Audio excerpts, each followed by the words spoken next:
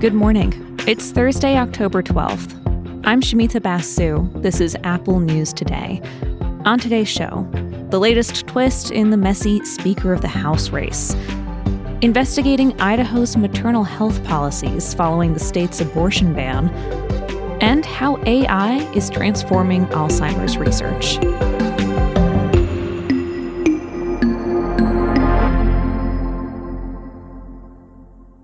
But first, to the deadly conflict between Israel and Hamas.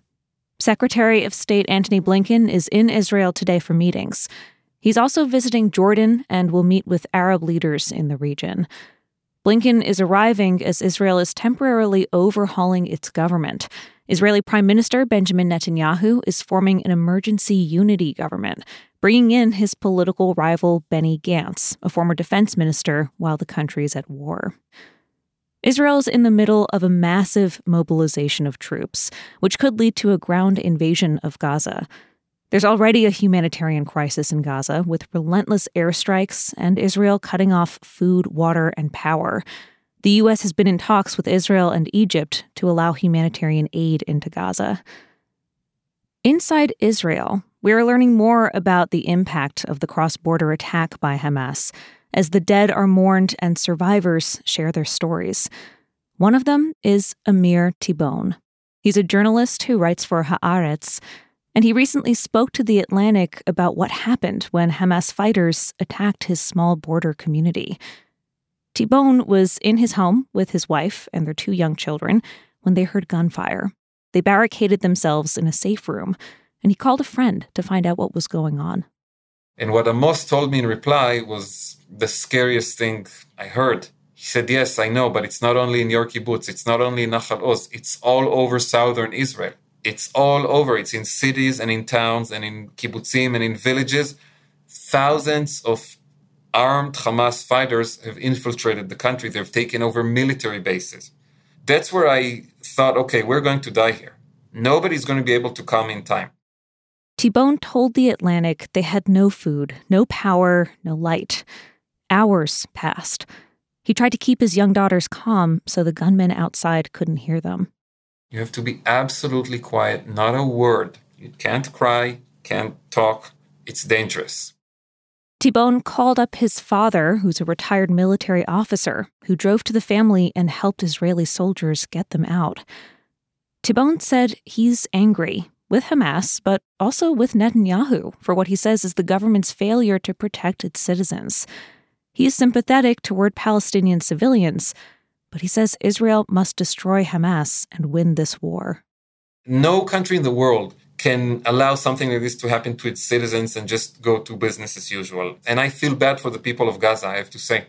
I feel very, very bad for the people of Gaza. I'm sad, I'm heartbroken. But the response Israel will have to take will be completely disproportionate to anything we've seen in the past, because this was a disproportionate event. This was our 9/11.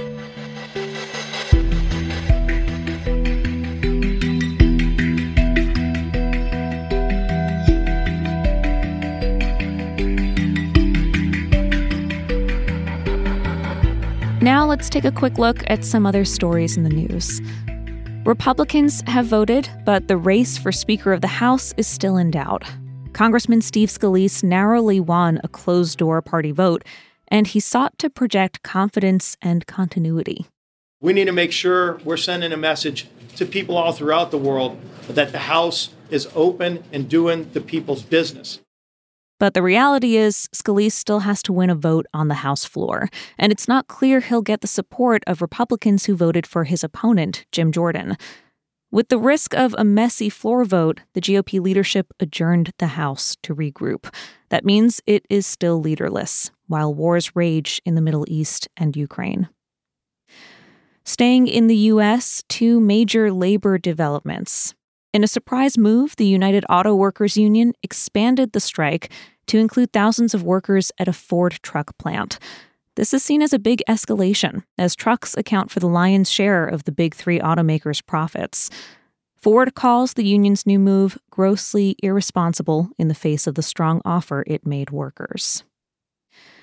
And in other strike news, there does not appear to be an easy path to end the Hollywood actors' strike.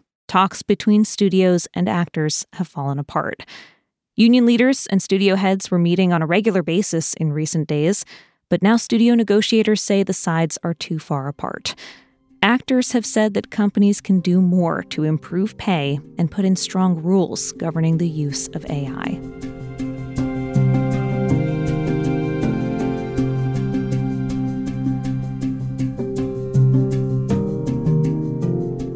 Turning now to State of the State, our ongoing series about policies at the local level and how they impact the people who live there.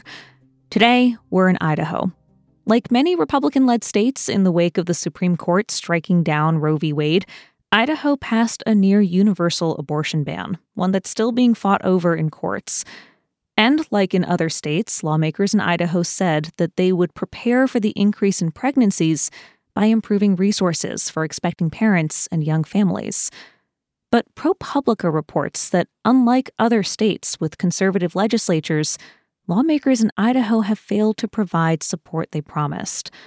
Lawmakers let 2 bills die that would have extended postpartum Medicaid coverage to 12 months, something other states with new abortion restrictions have done. This summer, Idaho lawmakers rejected $36 million in federal grants to support childcare.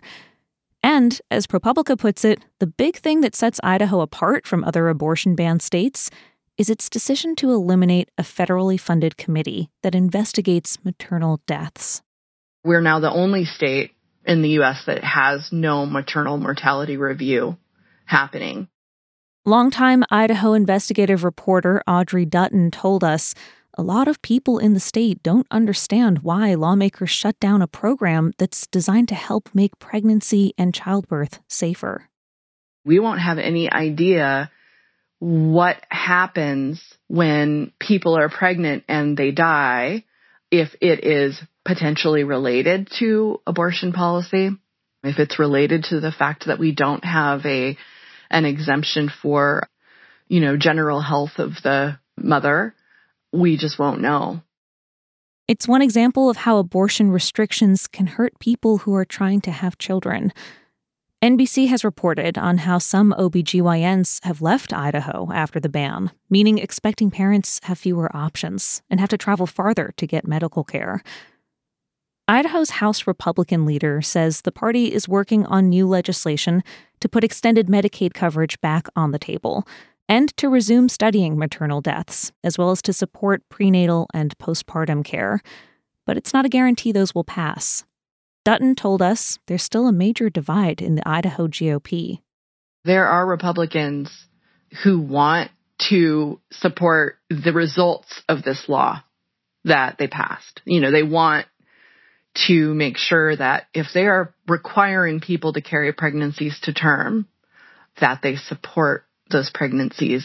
And there is also a section of the Republican Party here that doesn't see that as government's role. And so you're seeing kind of the challenge, the struggle there.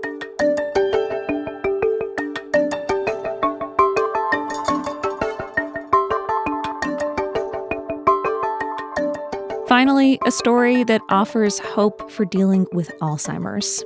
The disease is extremely difficult to diagnose and treat, but new technologies that draw on artificial intelligence could possibly give doctors a vital head start, one that could change patients' lives. The Wall Street Journal looks at some of the most promising new approaches. Several under development look for signs of Alzheimer's using eye scans and blood tests.